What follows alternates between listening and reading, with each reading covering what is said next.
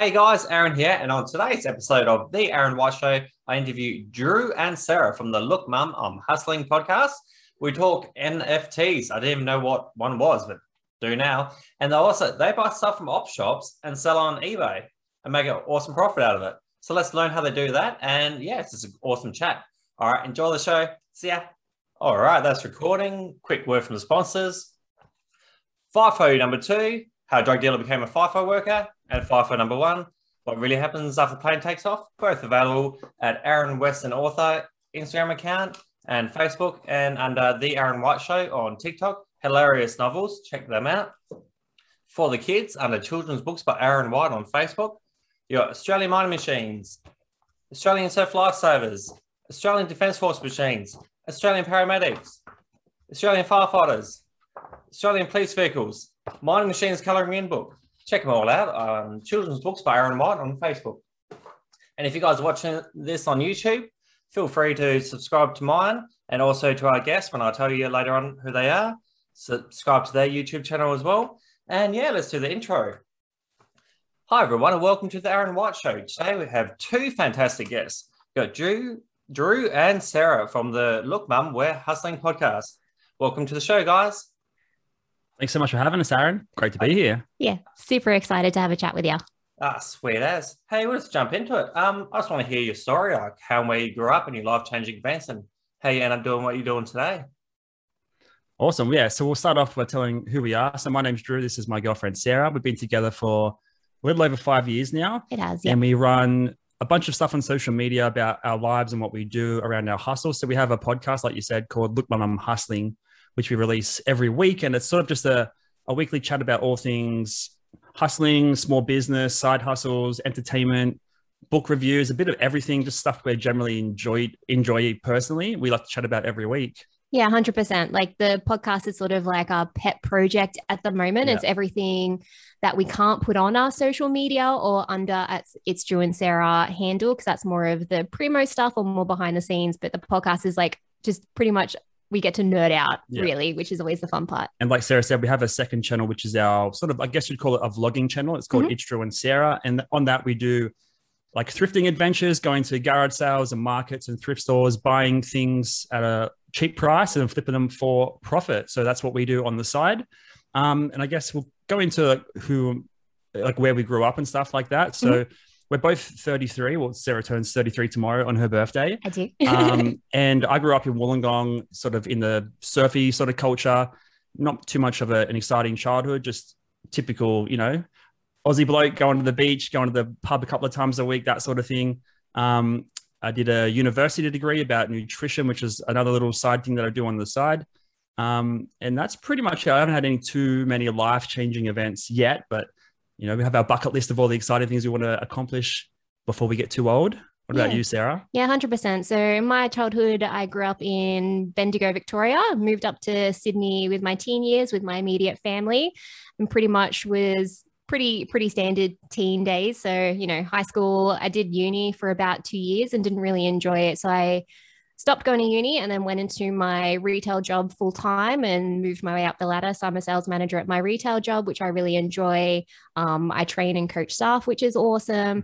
And then it wasn't until I met Drew that I think when I met Drew was when things really started to change. Like we decided to, we had our separate things going on, but then we decided to really get together, combine forces. Exactly. Yeah. So, make videos and just put out content that we're really, really interested in. But yeah, I would say meeting Drew was a life-changing event for myself.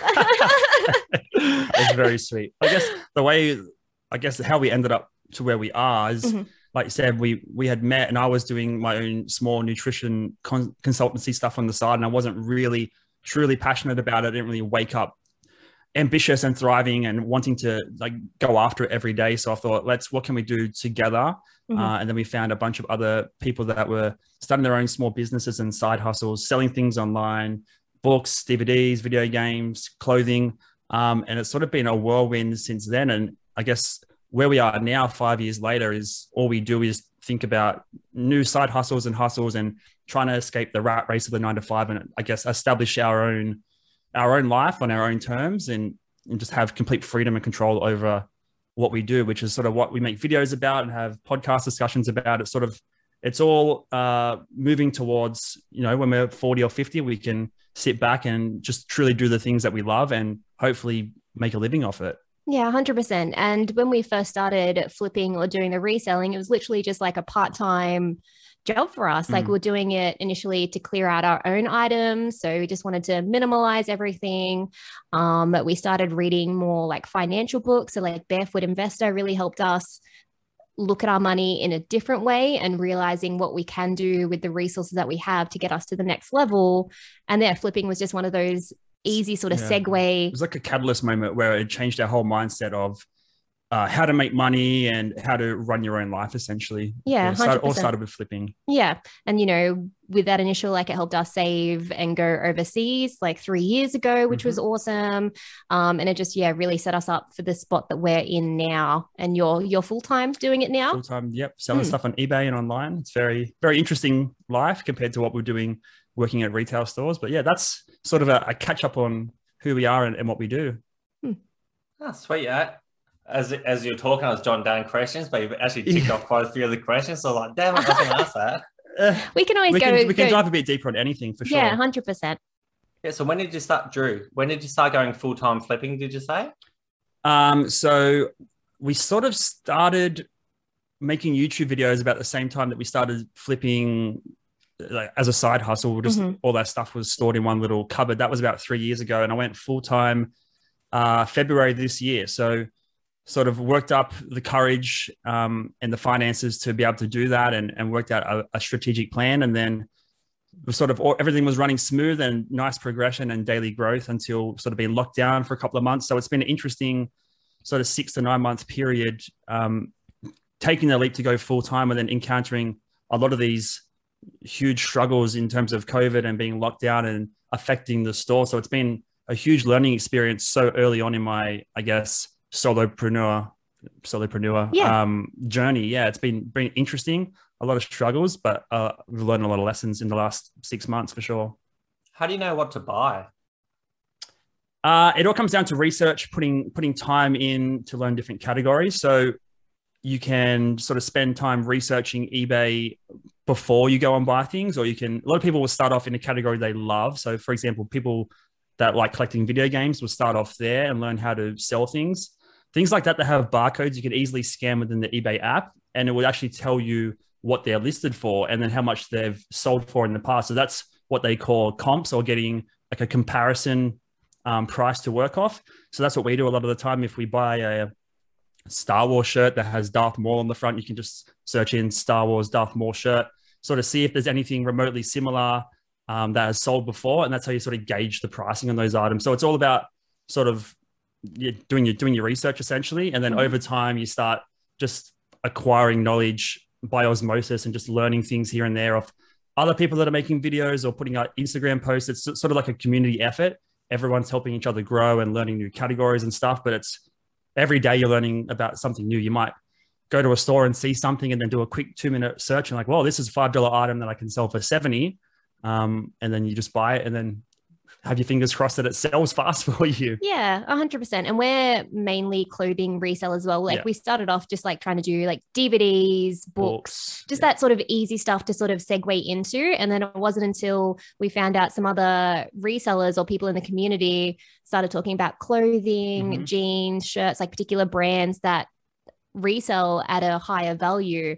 And it wasn't until we started watching those videos and then actually just being out there in real time and having a look. And then it's pretty much with the time and the resources available with the other people in the community just really helped us get to that next stage on our knowledge on what to pick up and what not to. And again, we still pick up things that we shouldn't, or there's some things that we accidentally pick up that aren't real, or they could be like a bootleg version. Like it still happens, but it's more about, I guess, just making those conscious decisions and whether, to keep it or leave it. It just comes down to cost of goods and how much we pay for it. Yeah, it just depends on the research. You make your money on the buy. So if you put your time in spending a few minutes researching an item before you pay for it to ensure that you have a good chance of selling it, that's the best way of going about it, as opposed to, oh, this is kind of cool, I'll just pick it up and then hopefully it sells. But eBay is a data game. It's all numbers. You can type in a search term like Levi jeans, for example, see exactly how many are selling per year, how many don't sell per year. Then you can work out, oh, okay, the more sell than don't sell. So if you buy a Levi jean, for example,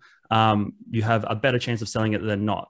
It all just comes down to data and just doing research and spending the time in the app and figuring out all the little nooks and crannies and how to get, a nice little profit on those items. Yeah. And I really like doing clothes as well, because we're big believers in trying to minimalize fast fashion. Yeah. And I really enjoy that we're finding items that we might not necessarily wear. Like I do shop a lot of the times when we go off shopping, but it's more of the just recycling these existing clothes that are still in really, really good quality that are just going to sit in an op shop for ages. Yeah. So we're putting it out there for someone else to see and just, minimalizing that fast fashion aspect and just recycling these old clothes that are still really, really good. People will pay very, very good money for some vintage clothing. You can sell vintage t-shirts for $100 up to $3,000 or $4,000 if you find the right one. There's a market for most things. You just got to find one that you sort of have a passion in, that you can squeeze your business into, and then it just goes from there. But it's been a 3-year journey and we've got a long way to go. Still a long way. Is it hard to find like what's bootleg and what's real? Over time, it's one of those things where you just slowly, day by day, you don't realize you're accumulating information. And then 6 months later, you're like, straight away, I know this is a pair of fake jeans or something. A lot of the brands that we pick up now, we have a very, very, we have a good idea if it's going to be fake or not based on identifiers. You can just jump on Google and type in how to identify fake Levi jeans or fake True Religion jeans and that sort of thing. There's plenty of resources online. But you sort of just learn over time, different tags, what the stitching is like on them. There's so much you can go into to determine that. But I'd say bootleg t-shirts are a little bit harder to identify. All the other stuff like jeans and jackets that have a lot of embroidery or stitching or a lot more detail, you can sort of use 4 or 5 identifiers to determine if it's bootleg.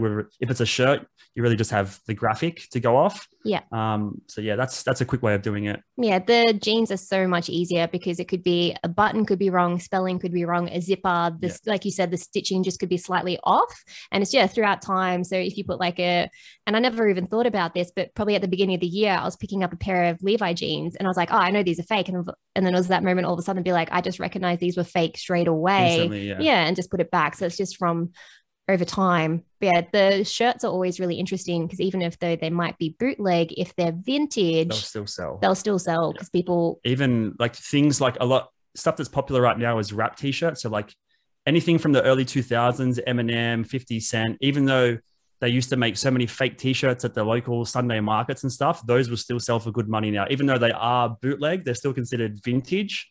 So there is there's a little hole in the market you can sort of squeeze into.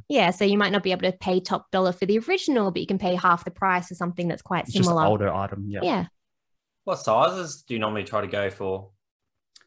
For men, so the vintage, I enjoy vintage t-shirts. So anything with band shirts or movie promos, they're the ones that I enjoy. So that's what we try to get. And also the guys that are buying them are generally larger guys. So large and XL ideally. But if we find a small or a medium, we'll always pick it up if it's a really cool graphic, because there are women out there as well that like their vintage shirts and stuff. So if the graphic's awesome and we know it's like a good quality tag, even if it's got holes in the armpits, if the graphic's amazing, we'll still buy it and still sell it for sure. But any size really. The large ones tend to move faster. They just, they move a lot quicker than the smaller ones. But like you said, if it's cool enough and we like it, we'll tend to pick it up because it's just that little bit of enjoyment of like, oh, this is mad. We've got this in our collection now. So I guess what size are you, Drew? Are you a large? I'm a large, but it also depends on the brand, on the tag, and also depends on how old it is. So you can find 70s and early 80s vintage shirts that are XL, but because the body shape was so different back then before McDonald's and everyone's, supersized and everything like that, the sizing is different between decades as well. So I just go off measurement. So the way people will sell their shirts is they'll just do inches from pit to pit and the length. So if you just know your ideal measurements, you just look for those as opposed to a large or an XL. You're just looking for your measurements. But it really, every brand's different. Even if you go into Kmart or Big W, every brand still has variations between sizes. But anything LXL, I can't fit any mediums anymore, that's for sure. And the same goes for women's clothes. Tend to buy, and with women's, you can get the range from like small to large, and they will tend to all sell to begin with. But especially with women's clothes, it depends sort of what's in style, what's in fashion, if anything is cycling through again. So like early 2000s fashion is really popular right now. They call it Y2K fashion. So anything that I used to wear like in high school, it seems to be popular now. So it's also based off, especially with women clothing, with style. Fashion cycles. It's fashion cycles, like the material it's made out of as well. I feel like they're a little bit more conscious. Just to clarify, if people are listening and not too familiar with like clothing outside of just going to your general mall, 2000 stuff is really hot. And like you said, it works fashion cycles around every 20 to 30 years. And I think we're in a unique place where we're in our early 30s and the stuff we thought was really cool when we were 13 is now popular again. So we have a distinct sort of advantage in terms of we know what was popular then. We sort of have an eye for like what's becoming popular now, and we can see the correlation between the two and then capitalize on that and buy items that we know are going to be in trend for the next 3 to 4 to 5 years. So yeah, we're in a unique position as opposed to being a bit older or 40 or 50 and sort of losing touch with the current fashion trend. We've only got 10 years before we're out of touch, I think. Yeah. Just got to keep up with the TikToks and the Instagrams to stay in tune. Are you guys on TikTok? We do a little bit of stuff. We sort of just try and cut up our bigger videos and podcasts and just make little clips of the interesting parts, but definitely want to spend more time just trying to create original content on there and just have fun with it. Like, I don't know if I'll be dancing or doing any singing along anytime soon. What about you? Are you on there, mate? Yeah. Like normally what I do is I do a TikTok live at the same time as recording this. And then that way I'm in 2 platforms as opposed to just the one. Love it. Yeah. Hey, where do you guys normally buy your stuff from? Is it garage sales? Is it thrift shops? Whereabouts is that? So the clothing mostly from, we call them thrift stores because we're so tied up in the thrifting, reselling American community, but obviously they're called op shops here. Yeah. All the clothing from them, you very rarely will find much clothing at garage sales. But all the other type of stuff we get, we buy big DVD bundles of like 400 or 500 at a time. That sort of stuff from Facebook Marketplace. People just want to move stuff really quick. They don't want to wait to hold a whole garage sale. They just want to list 1 or 2 items. So clothing, op shops for clothing, and then garage sales, local weekend markets, Facebook Marketplace, for hard goods and media, as well as wholesalers. So during lockdown, we couldn't go to op shops because nothing was open. So there's a bunch of wholesalers in Australia and overseas that just have huge containers full of secondhand goods. So what happens is in America, like the op shops here are overrun with stock. They just can't keep up with the amount of donations that they get. And a lot of it ends up going into landfill in third world countries and stuff like that. And obviously America's the same at like a much larger scale. So what people do is just buy storage containers full of stock and get them sent over here and then bundle them up. So they'll just sell 100 pairs of Levi's as one bundle, as a wholesale bundle. So that's another option that we were doing during lockdown to get clothing stock in. It's just buying wholesale. You do pay a lot more per item, but you don't have to spend all day driving around. It's delivered to you. So yeah, op shops or thrift stores, garage sales, weekend markets, Facebook Marketplace, wholesale. And then we also do a little bit of just buying and selling just toys and stuff like that from Kmart when they're on sale and selling them. Just a little bit of arbitrage stuff like that. It's a bit of everything. And I also we've been lucky. I have like a couple of friends. So like and it's okay. You just ask the people around you, like if you're spring cleaning, just want to get rid of stuff. If you're just going to chuck it out and you can't be bothered with it, just give it to me. I'll sort it out. I'll pay you back in like coffees. We managed to get a couple of clothes, comic books and stuff out of it. It's just, because they just can't be bothered. So we can be bothered on their behalf. Basically what we do is we're opportunists. So we'll take advantage of things that are priced too cheap or take an opportunity, or people that are too lazy or don't have the time to like go to the full effort of list it themselves. So we're just, I guess, just filling in that gap. Just bottom feeders. No, we're just filling in that gap for the people that just don't have time or can't be bothered. I want to hear about this Kmart thing. So I think I've seen somebody else do it probably a year ago. I can't remember where I saw it, but they went around and I think it was Instagram, but they like scan the barcode and having a look, and if it's like more on eBay, then they'll buy it and then put it up on eBay. Is that what you do? Or they call it retail arbitrage. So it's way bigger in the US just because you have so many big Walmarts and so many big supply chains. Here we only have, Big W, Kmart, Target, and they all generally have the same types of stock. But you can do it here to a smaller degree, but it's probably 1% of our business realistically. But a simple way to do it is if you could just go into the Lego section, for example. You just want to see what's on sale. If there's a 40% off ticket, you can, like I said, in the eBay app, you can scan the barcode directly and it will bring up that item and it will have a list of ones that are currently for sale. So it might be $60, $50, $60, $60, $70. But that doesn't mean that's how much it's sold for. That's just how much someone's asking for that. So you can swipe across and hit sold and see exactly how much they're selling for. And then you can say, okay, it is selling for 60. It is selling for 65. Okay, on average, it's $60. And then if the Lego thing you've scanned is on sale for 30, you can sort of work out, okay, 30 plus the fees and eBay and plus the post, how much profit am I left with? It might be $10. Is that enough return on investment for my 30 to be worthwhile? So it's sort of, you just got to know how the numbers and the fees and the postage works. And then, yeah, again, you're just finding an opportunity. They've marked the price down and you've done the effort of seeing that it sells for more. And then you essentially just buy it and then list it up and sell it. But it's a really big game in America because you can buy that stuff and send it to Amazon in America. It's called FBA, Fulfillment by Amazon. And Amazon holds all your stock for you and then delivers it once it's sold. So people just go drive around all day in America, buy 100 sets of Lego, for example, send them all to the Amazon warehouse, and then just sit back and wait for the sales to roll in.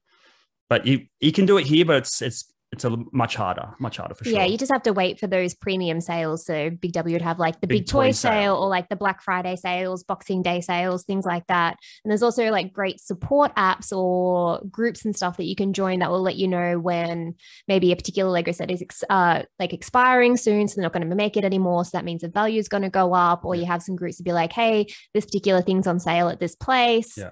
Anything with a barcode, you can do arbitrage on. I've known people that go to Bunnings and just find something that's like reduced to clear and you can scan it and see if people are selling on eBay. And if they are, then you can do arbitrage anywhere. Chemist Warehouse, it just depends where you are. Beauty products, anything. It's just what you're interested in. We just like toys for retail arbitrage because it's a little bit more exciting. It's fun. Sarah, do you want to start doing this with Drew full time? Yeah, do you? Do I? I'm already doing it part-time at the moment. Yeah. I do enjoy my job quite a bit. Eventually, in a couple of years' time, when we have everything settled, I'd really love to start working for myself as well. But at the moment, I'm really enjoying the place I'm in and the work that I have. It is quite challenging. And I know that in a couple of years' time, we've got this pre-established business. So if I want to leave or if I want to do something else, Drew's already set this business in motion and I can literally step in and we can do it times two.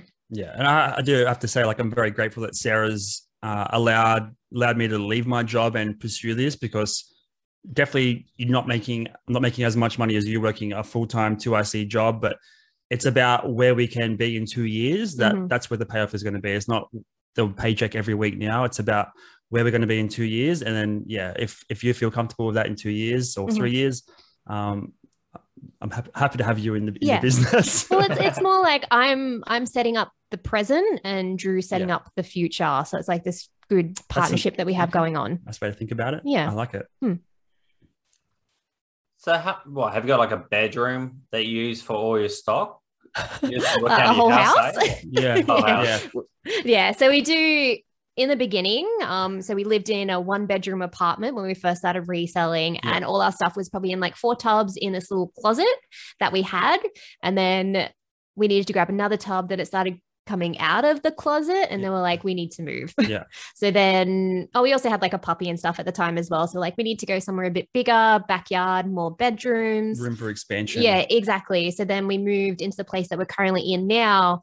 And it was almost too much space. So we had things in heaps of different rooms and we weren't consolidating it all. And it wasn't until probably the beginning of this year, we refreshed our house and we refreshed the space it was in, redid all the racking. So now we have one dedicated room for it. We also have a video that we released early in the year about it. So we just have like one great spot for it.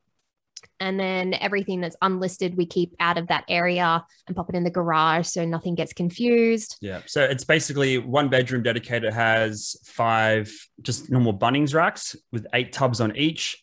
So what's 5 times 8 is 40. full of clothes, and then we have the wardrobe just with all the DVDs that we have as well, just organized so you can just run through and grab them. But essentially one store holding about 2,500 items. And then, yeah, we've got another rack in the garage and a second bedroom we can expand into.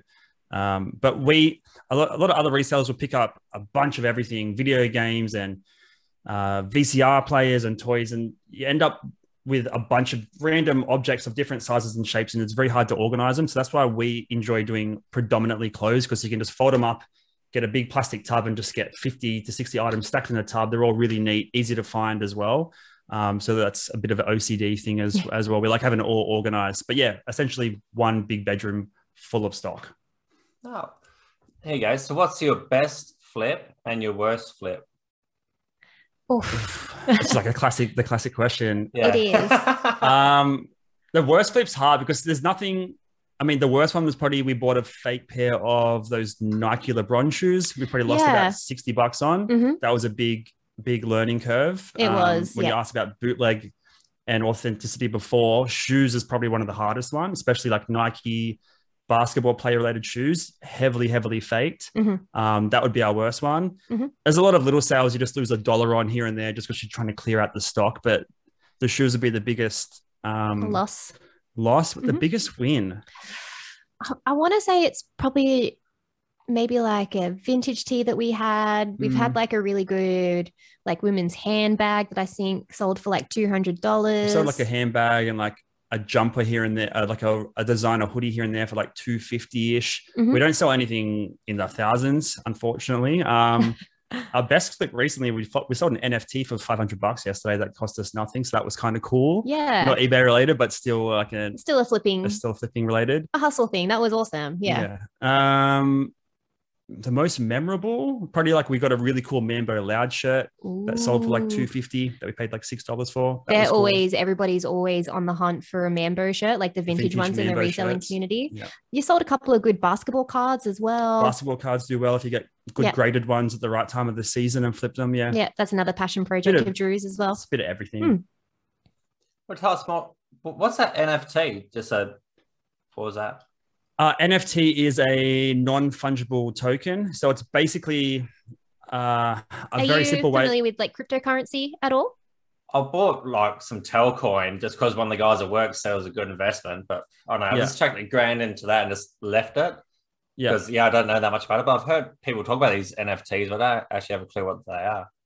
NFT is basically just... This is like a basketball card, right? Just a standard basketball card you can buy in a pack. Yep. The NFT is sort of like a digital version of that, where you can show the whole world that you own it, because all the information is stored on what they call the blockchain, or just like a new type of like internet. So basically, you can buy, like, I can have this, but you don't know if I own it. You don't know if Sarah owns it and I'm just holding it here. There's no way to prove ownership of this item. Yep. With NFTs, it's basically a way to prove that you own something online, and it's a whole 20-hour discussion to get into. But it's first sort of got popular with the art. Digital art. Yeah, digital art. And a lot of people liked it because if you buy and sell this digital art, there's a signature every time it's been sold. So you've got the history of the digital art. So it's non-fungible. So you can't make it up or anything. Exactly. Yeah. So it's all unique. If you're selling something that's worth like $1,000, you'll be able to look up the history to see exactly where it was made, who's owned it. Yeah. It's just. But yeah, long story short, we bought these NFTs called Doge Pound in like June. And because we owned one, they send us free things every now and then. And we got really lucky with the ones we got. And some are worth more than others. So they're sort of ranked. So they'll release 10,000 of this dog image with little variations. And then depending on what variations you have, some will be considered more rare than others, which determines the price. We just got a basic one, and the lowest price is like $400 or $500. So that's like a whole different world outside of eBay. The cool thing about that is you don't have to store it. You don't have to pick and pack it. The transaction's done instantly because it's all just like cryptocurrency related. But yeah, it's essentially like we sold like a piece of art on the wall, but in a digital form. This is a simple way of thinking about it. Yeah. That's a good way. That's a good flip. That's a good flip. Can you print it out and put it on your wall? You can. So if you own it, you have rights to it actually. So you can create a whole brand around it. You can create pillows, sell the pillows. The difference between them all, like I said, is the variation. So for example, you might have a sailor hat and the funky sunglasses and a purple shirt. And then one might not have a purple shirt, which would be worth more. And it's a huge world to get into. Luckily in lockdown, I spent a lot of time learning about that. Yeah, well, you can turn it into a full-blown business. There's people, one of the biggest ones is called the Bored Ape Yacht Club, and I think they're worth $100,000 each now or something. People have 20 or 30 of them, but people are making brands based around their character that they have. So they'll make a beer company, and it's just their logo. And it's a whole world of art and like ownership and royalties. I think you'll see in the next 5 years, like musicians releasing NFT versions of their music. And if you own one, you can get royalties for any time that music's sort of played. So it's royalties and art and sort of the internet all mixed into one. Yeah. And some of the big fashion brands like Nike are getting into it, which is really interesting. And it's all attached to the metaverse as well. So all these NFTs that people are creating, you then can create real estate within the metaverse. You can create like animations, videos. Yeah. It's just the beginning. Like it's only really starting to grow in popularity, but I think it was March or something, wasn't it, when it really started to do that momentum. So it's still really, really new. So it sounds like the lockdown was actually a good thing for you, Drew. So tell us how it's affected you. You've already touched on a couple of things. It's made you like study more into different things. I'll let you talk. No, 100%. Like obviously a tragic time for a lot of people, a lot of separation, a lot of loss, job loss, family member loss, all that sort of stuff. Fortunately for us, none of our family members or close friends or anything got sick or anything like that. But yeah, the first couple of weeks of lockdown were tricky, being fresh into the business and having all this momentum, and week after week, it's getting bigger and more sales, and then sort of just comes to a halt. And NFTs was something I was mildly researching prior. So it was sort of a good timing for sure, in terms of I didn't have heaps to do. I was waiting every week was like, when are we coming out? When are we coming out? The news was changing every day. So it was hard to find any routine or just find something to grasp onto to like get me through those 3 months. And NFTs like consumed me for sure. I was reading a bunch about just stock market investing in general. So yeah, it was a huge learning opportunity. Definitely tried to upskill in as many areas as possible during that time. So coming out of lockdown where we're at now, we can go straight back into the business. But now I've got 4 or 5 other plans for future income streams that I've already got a leg up on, that people that weren't stuck at home for 3 months didn't have the opportunity to learn that. So super, super grateful. And for me, I'm grateful for the last 3 months, 4 months for sure. Yeah. And Drew is someone that just needs to be doing something always. You're not someone to be idle. It's not, no. He needs to be busy. He needs to be challenged constantly as well. And then I saw when lockdown was sort of happening and you couldn't source, you couldn't, do everything that you normally did. You had probably like a week adjustment to be like, what is it that I can do to really refocus your mental energy? And then you just deep dived into NFTs, and I'd come home from work and he'd be like bombard me with all this new information that he's found out. And it's just like, it's mind blowing. Like it's just so much in there, but definitely you twist it into your advantage. You didn't let lockdown make you step back. Like, yes, it put a hold on your eBay business, but your knowledge, like you're saying, just, in 3 years' time, it's just going to pay off. Like that 3 months was almost worth it. And saying that, we should also have a side note. If you're looking at doing NFTs, it's super risky. Like crypto is risky as it is. NFTs are super risky. We had a small chunk of change we had to play with. We got very, very lucky on our second sort of purchase. And I don't want to say the number, but it's a lot more than what we have in savings or anywhere else right now. But the other 10 or 15 we bought afterwards have all been complete duds, and we've paid 200 and now they're only worth 80 or 100. So yeah, like we got super lucky. We haven't actually cashed out on them yet. So it could all go to zero in the next half an hour. Like we haven't had any realized gains, but it's more just a learning curve, meeting new people in the space, trying new applications and programs, and just thinking about what we can do to engage with the space or create our own NFT or anything in the future. It's just, even with Facebook changing to Meta now, their whole thing is going to the metaverse and to the digital world and real estate. So this is just a whole nother part of that.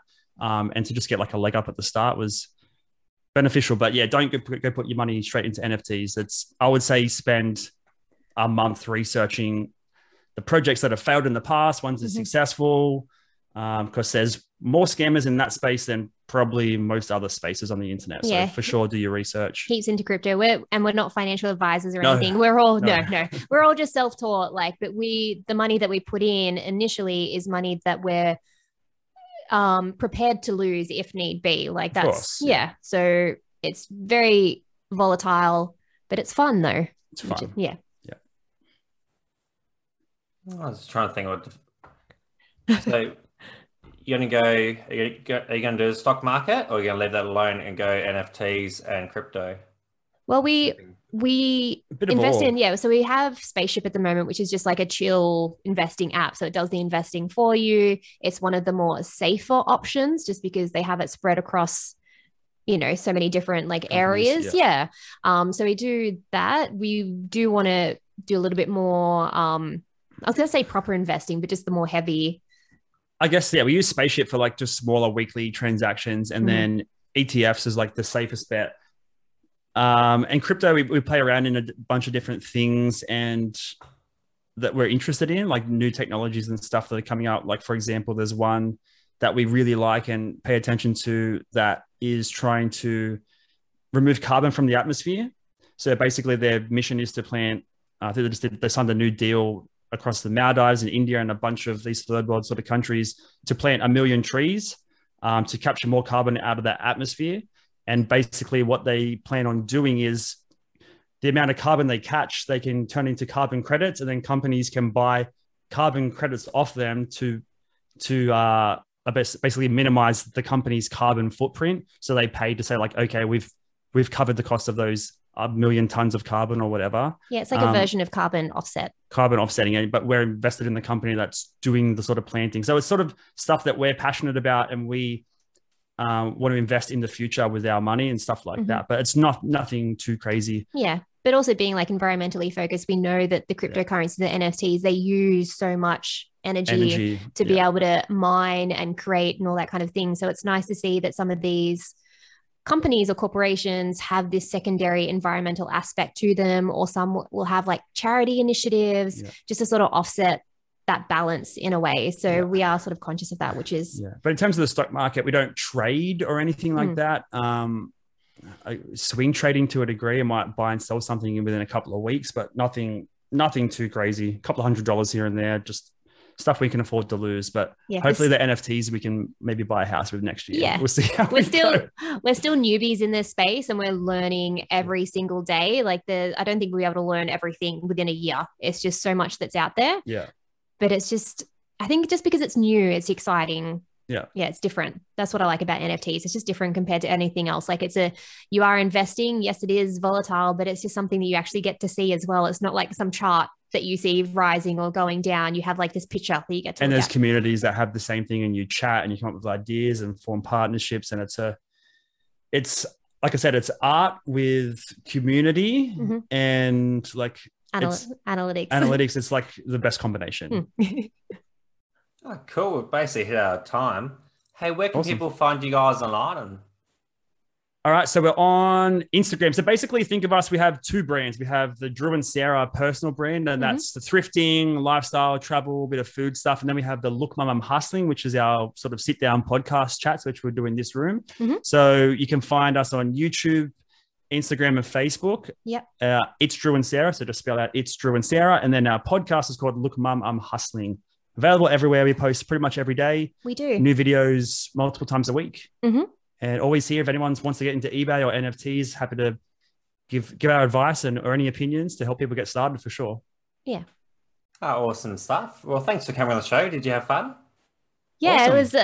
We don't really get to chat much about this side of things very often. Like we are very much in the reselling community. So it's like always eBay related, but people already know our story in that space. So it's actually kind of nice to get like an outside perspective. And you ask questions, be like, oh, I never think about it that way. Exactly. Yeah. Oh, awesome stuff. Oh, thanks for coming on again. Yeah, so let's wrap up there. Oh, yeah, that's a Yeah. wrap. I'd like to thank Drew and Sarah for coming on the show again, and I'd like to thank you, the listener, for listening. Please tell a friend about the podcast. Have a fantastic day. All right, bye. See ya. Thanks. Bye, everyone.